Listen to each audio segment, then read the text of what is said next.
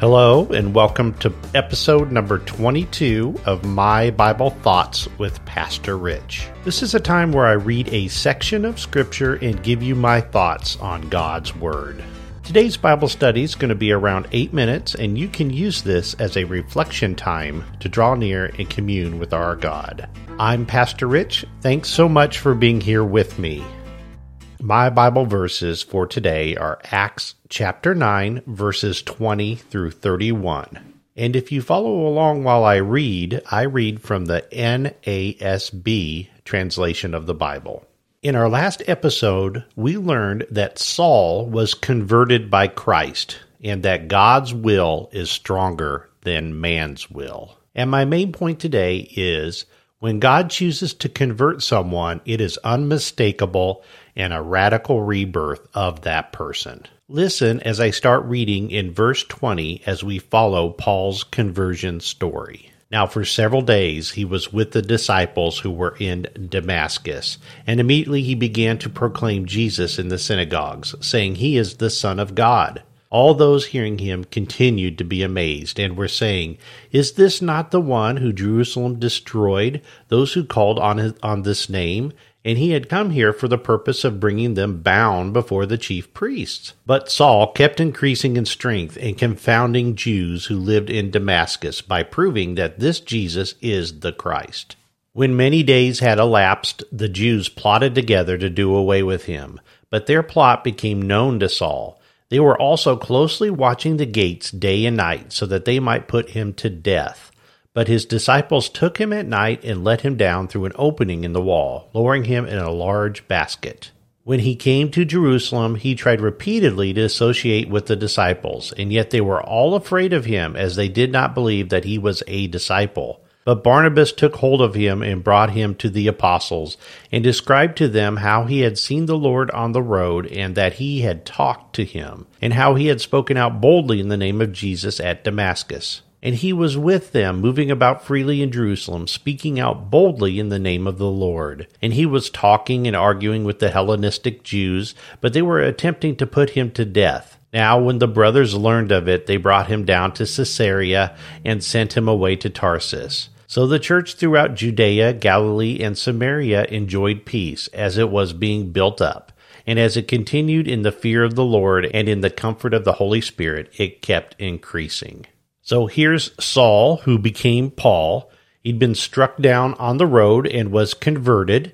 This was a renowned man of the world, famous for the time, and he calls Christ Lord. He had 3 days of blindness where he was overcome with visions and prayers, and he prays, and Ananias was sent to him. And he lays hands on him, his scales from his eyes fall away. He is then baptized as a sign that the old life is finished, and he is ready for ministry. God brought him low, he blinded him, and that's often the road to heaven. The road to Christ requires looking out to Christ. So this is an extraordinary event. Paul was so changed that he spent his days with the disciples. It's quite a turn of events. He's one of them now. He's identifying with them. He's joined the Christian church. And immediately Paul goes to the synagogues to preach the gospel message. His convictions have turned completely opposite. His reality of life has completely changed.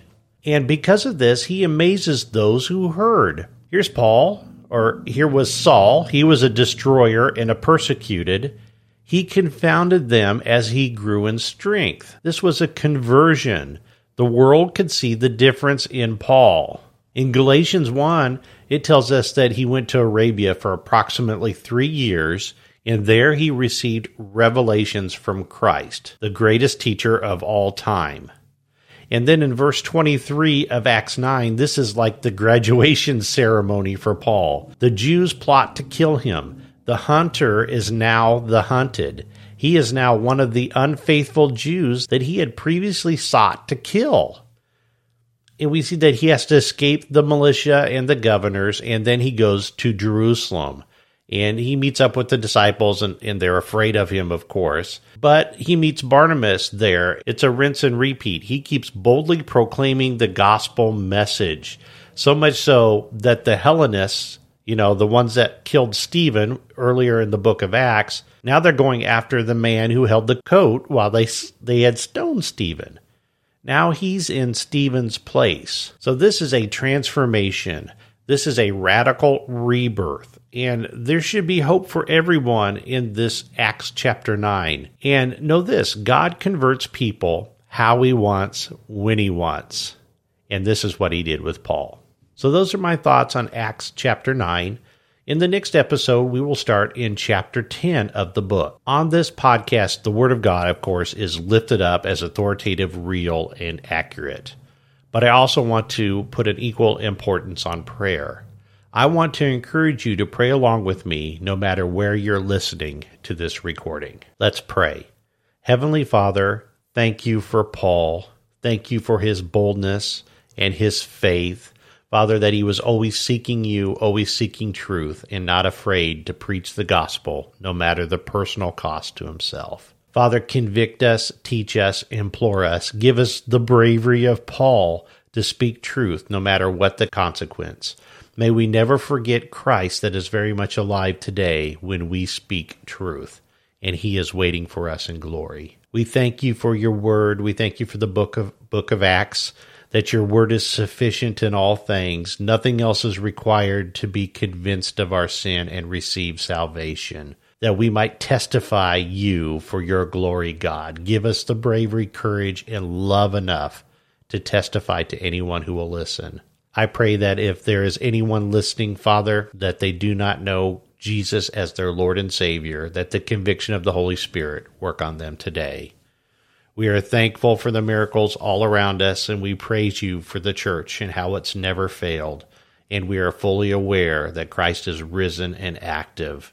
And as we depart for today, may none of us forget your Holy Son, who died for our sins and now sits at your right hand, very much alive and in glory. Amen. So if you haven't noticed, we are 22 episodes into the book of Acts, and I want to encourage you to go back and listen through the whole book if you have not done so. And I hope you find this podcast edifying in your walk with Christ. I want to thank you for following me as part of your podcast routine. Thank you and have a great day.